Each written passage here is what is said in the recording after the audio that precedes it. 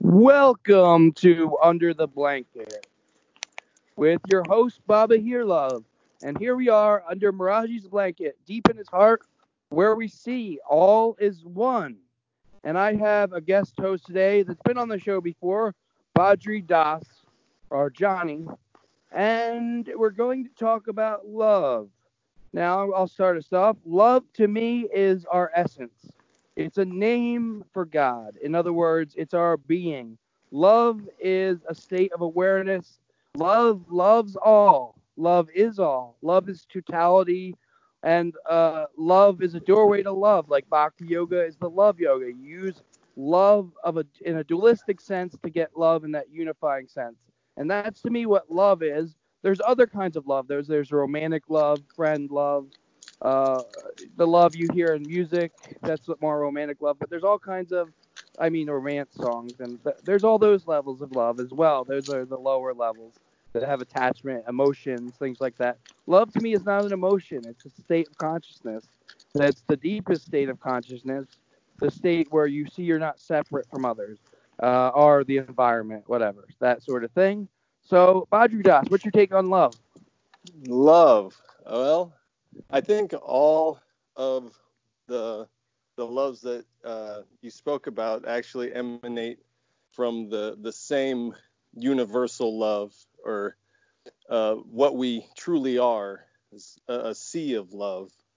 And I think a lot of people get caught up in, like, I love that person, so I need that person with me or around me to experience that love. But the love that we feel uh, from another person is actually emanating from our own being, which is what we all are together. And so it's emanating out of that oneness. And so it's not something that someone can take away from you, or something that is lost from you, because it's your true state, and it's always coming from you. Yeah, that's beautiful. And it's interesting. While you were saying that, I thought of Miraji and Ramdas. Ramdas, Mm-hmm. the people he encountered were like had the vibe, "I'll love you if." He felt he had to earn love from everybody he encountered up to Miraji. When he met Miraji, he felt unconditional love, and he didn't quite fully trust it at first. So he had to be aware that Miraji could read his mind and know everything about him. And for example, one time he was a vegetarian, yogi vegetarian, strict vegetarian or something, and he had to go to a restaurant, and he secretly ate some biscuits in an alley that he's not supposed to eat according to the yogic diet. Yeah. Raji immediately said, even though Ramdas told no one, of course, "How'd you like the biscuits?" When Ramdas came before him. And he describes in Be Here Now that he was a freak, that Miraji knew everything in his head, but when he hung out around Miraji, he felt only loved by him. He felt like Miraji knows all this stuff about me, and including some dark stuff that Ramdas probably never revealed from his past, and he still loved him. And that love and that unconditional love was more powerful a method to him than psychedelics. Like psychedelics showed him that state of love for a temporary time, but it kicked him out. Miraji's love worked from inside him, so he didn't have to score to get it or whatever it was. He had always the method was always around him, with him. He understood Miraji was omnipresent in a way. And I think of that line and Be Here Now. He's like, once I felt that love, I wanted to submerge myself in this ocean of love. I wanted to be it. Mm-hmm. Definitely. And what a guru, when you feel that love unlock from a guru, uh, what you're actually feeling is yourself. So there's a sense of duality, like it's somehow coming from the guru, but what the guru has actually done is just open the door to your own heart, where you are love. Yeah, like Ramdas says, he looked at me and he saw the place in me, which is love, and here in love we are love. Yeah. So when that works, you don't get attached to the guru, and he becomes not really something special in that way. I mean, he is special, but he's not special. It's hard to really talk about it because it's so unfathomable, really. But Yeah. also, I wanted to add, I had an experience of unconditional love from Ama, for one, and I felt she gave me that, and she's at that level. But the guru helps me see that everybody is that love, and you could get that love from a chair or whatever it is, the Yeah. grass blades. I've had times where blades have sung Hare Krishna to me, and I felt more love from the grass blade than I ever felt with a person. That kind of experiences. But I think of this one particular time where my lady Elise got into this very high spiritual state, and she started to read my mind like Miraji. I would think apple, and she'd say apple. I'd think of a long number, and she'd say the exact number I was thinking of. She would pull things out of my past that I had forgotten about, and then I remember that stuff.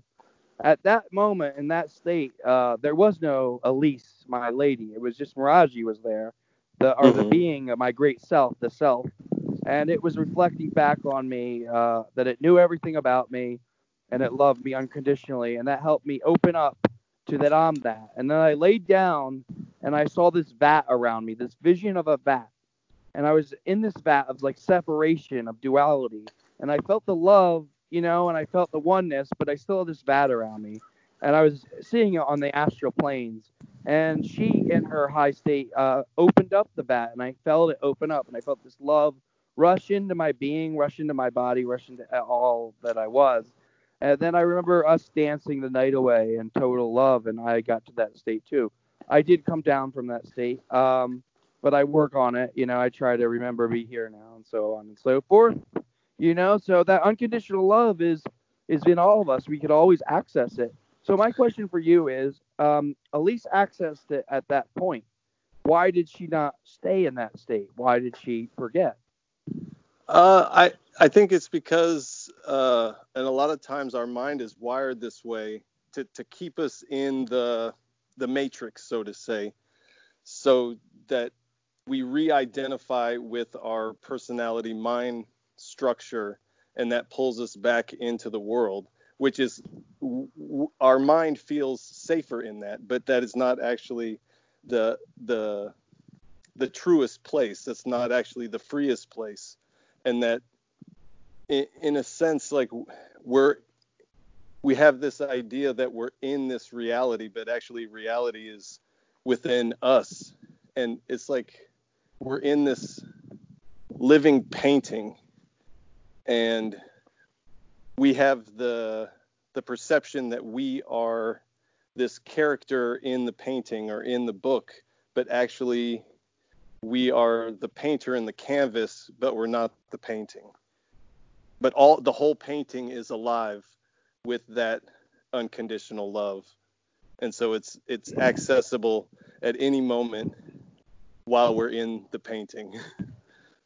Beautiful, beautiful. So I have another question for you. Did you ever experience unconditional love from another person? Uh, I believe I did. I believe I have. Um, but again, it's the recognition of that is coming from the place within us that is also unconditional love. So the it it's hard to say like recognize it from someone else, because where we feel and experience everything is within what we are. Yeah, yeah, that's beautiful. I want to go into other kinds of love. Like the Greeks have a good explanation of that. They call the universal love agape, but they have all kinds of other loves. I forget the name of them, but they have to do with romance, friendship, love that grows over time, so on and so forth. Sexual love, I think they call it eros. So Mm. I was wondering, how did the other forms of love relate to our spiritual awakening? How can we use them for our awakening? How can we not get caught in them? Because you know as well as anybody, as well as my listeners know, that romantic love can come with a lot of pain, missing, attachment, emotions of all sorts. Many of love songs have been written about that pain. Love Hurts by Nazareth. There's a lot of song like Love Stinks by another. It's like what they're saying is not that the universal love stinks, but that the romantic love is so painful. So I wonder if you could come out. Let's just focus on one. What about romantic love? Can you talk a little bit about that? Well, I think it's the attachment that the mind develops of like, oh, well, I need this person one, and two, like I need this person to be consistent with me. So there's like a duality involved in the romantic style of love, and I think you want to find that place where the two of you merge into one. Yeah, I'd have And to agree with that. Like Ram Dass uses the analogy of a triangle with, say, marriages and whatnot. The way I look at it is with romantic love, you find your partner that you're romantically in love with, that they're romantically in love with you, and you try to make a conscious decision to use your romantic energy, your sexual energy, all that kind of stuff. You're living together or not living together, whatever it is. Using all that energy as grist for the mill of awakening to the part in both of you that is one, that is that universal love. So if you're caught in the two, you use the two to get into the one. And if you're in the one, you go be as the one and dance as the two. So you still get to be the two. But when you're in the perspective of the one, it's Leela, it's playful, like Krishna and Radha.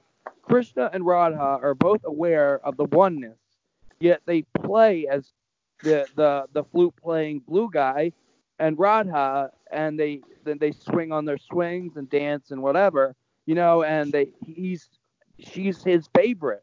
He favors her, but they do it in a Leela way, a light way, a dancing way, and that's a good analogy, I think, for romantic relationships. That you see, your partner as your favorite, you favor them, but you do it in a way that you recognize that as an illusion. So you're the one playing as the two, right. playing the favorite, using the emotions and the missing and the romance all as Leela, and that's the goal of it. But if you're caught up in the two, then you use your yoga, relationship yoga, where you take that energy and then you do practices. Right. And I think that like you hit on a really key point is like both partners have to be aware of the oneness to merge into the one and still be able to play as two.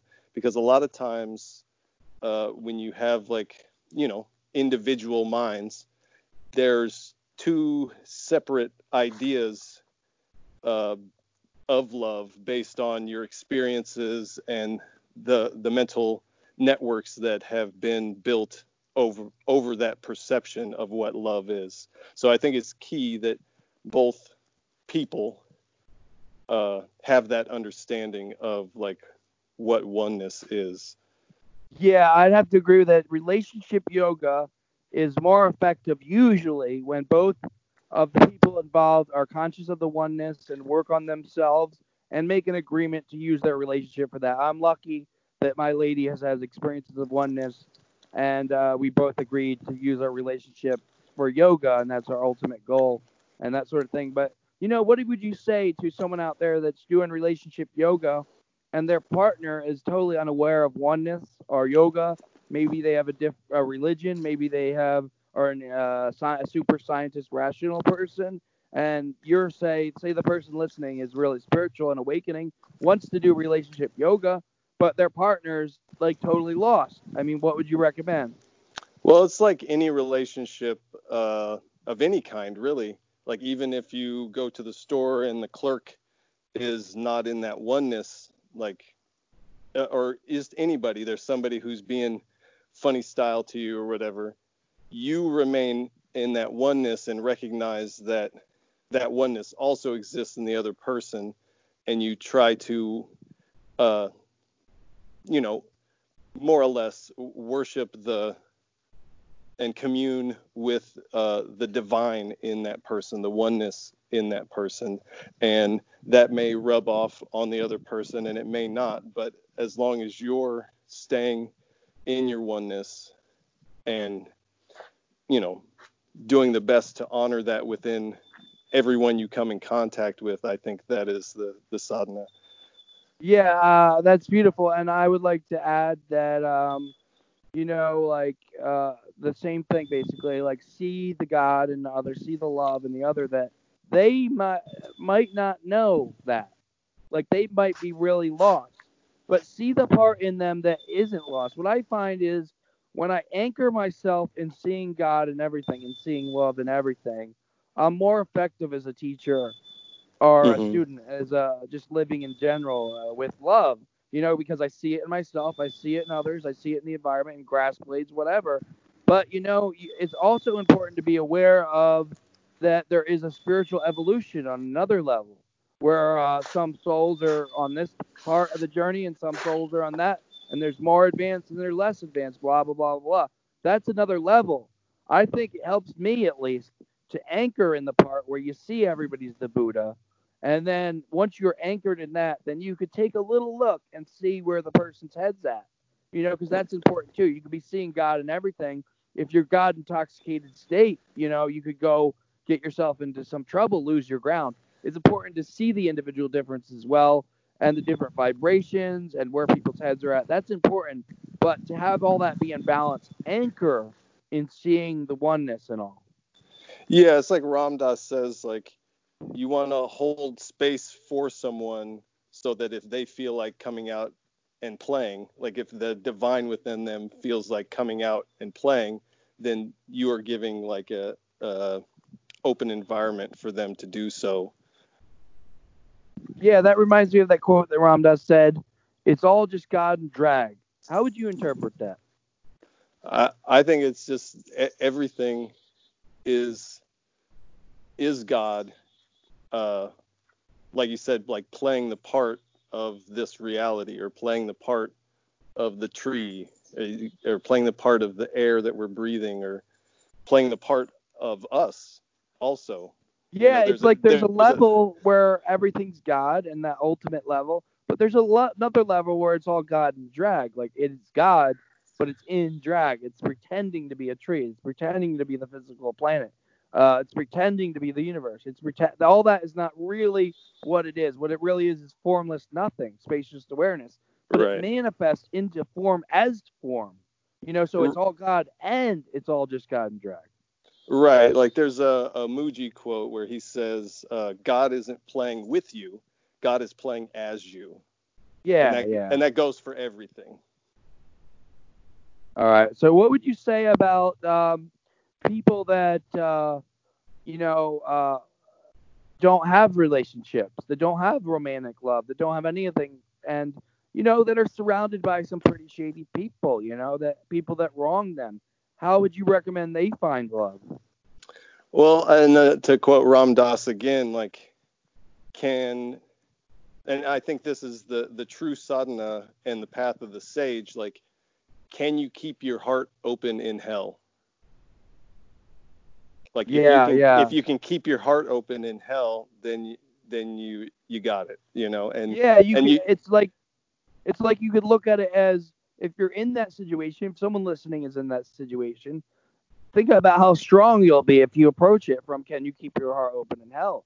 Because, it's easy for the mystic to be all in love with God, and when the guru's quote unquote smiling on him and his life is going good and things are happening, oh, I love everybody. But the minute something bad happens, they lose it. You got to remember that humility. Yeah, and hard times come for us to not to torture us, but so that we can transcend that. And that feeling of like being tortured by the mind, or like circumstances coming at us, is actually like this spiritual workout, and it's making you stronger for whatever work is ahead of you. I was thinking of this song by the Beatles, "All You Need Is Love," and how really true that is. It's like nothing you could do that can't be done, nothing you could sing that can't be sung, nowhere you could be except where you're meant to be. I know it's kind of hokey and corny and it's John Lennon writing it, but you know what? It is easy when you have the love. When you truly accept the love fully, then you're in tune with the universe and you're from that perspective of Leela. So it's easy at that point. It's hard to get to that point, but once you get to that point, it is easy. And really you just have to open up your heart to it. I really think we have a part to play, and like letting that love in to be the love, we have to open our heart. Like Ram Dass when the Maharaji said spleen, he felt that pain in his chest. He felt like he was home. Yeah, definitely. And I think too, like you were quoting the lyrics and stuff, and how in our modern day, like all those themes seem like cliche, like hippie things to say, but it's only because it's so like drenched in our society now that has become like a new agery type of thing to say. But like at the time when those were coming out, that was like revolutionary. That was the revolution of the soul taking place. And so that's why those songs are so popular, is because like millions of young people were having that same experience through psychedelics and Eastern philosophy and religion and practices. So, Do you have a love song from that time that you want to share? oh, I love a lot of like the uh, uh, John Lennon uh, Imagine song is to me, that's a love song. Um, Absolutely, it's love of the planet and the yeah, people. and just like not only what we could become, but what we are going to become. We're in Yeah, the to me, it's process an of that right now. inevitability. That's what, when I met the extraterrestrials and flew around the universe, they really told me, and I don't have a doubt about it. I really think our planet will inevitably reach a point of unity. Now, will it be a perfect utopia? Probably not, but it will at least have some sense of unity, some sense of love to go through it together, to bear the problems of the planet together and have a symbiotic relationship that we don't have now. Some people have it, but most people don't. And the issue, I just think that's inevitable on our planet. That's what they assured me it was. But they didn't tell me the time frame. So I think that's important that they didn't tell me the time frame, because my whole practice is to be here now. So if it comes in 200 years and I'm long left my body, that's not the point. The point is really to be here now. Well, and what we're going through right now is the growing pains of that as we grow into this new species as a human and a new way of being uh, with our reality and as our reality. Like a lot of people think that we're separate from nature. Humans are a separate entity, but we are nature. We are also nature, and people forget that a lot. And like I said, these are growing pains into a new era of existence. Yeah, that's beautiful. All right, we've reached the end of the show, and this has been Bobby Here Love. We've been the Under the Blanket show, and I've had a great guest host this time, Badri Das. And some final thoughts before we go, Badri Das.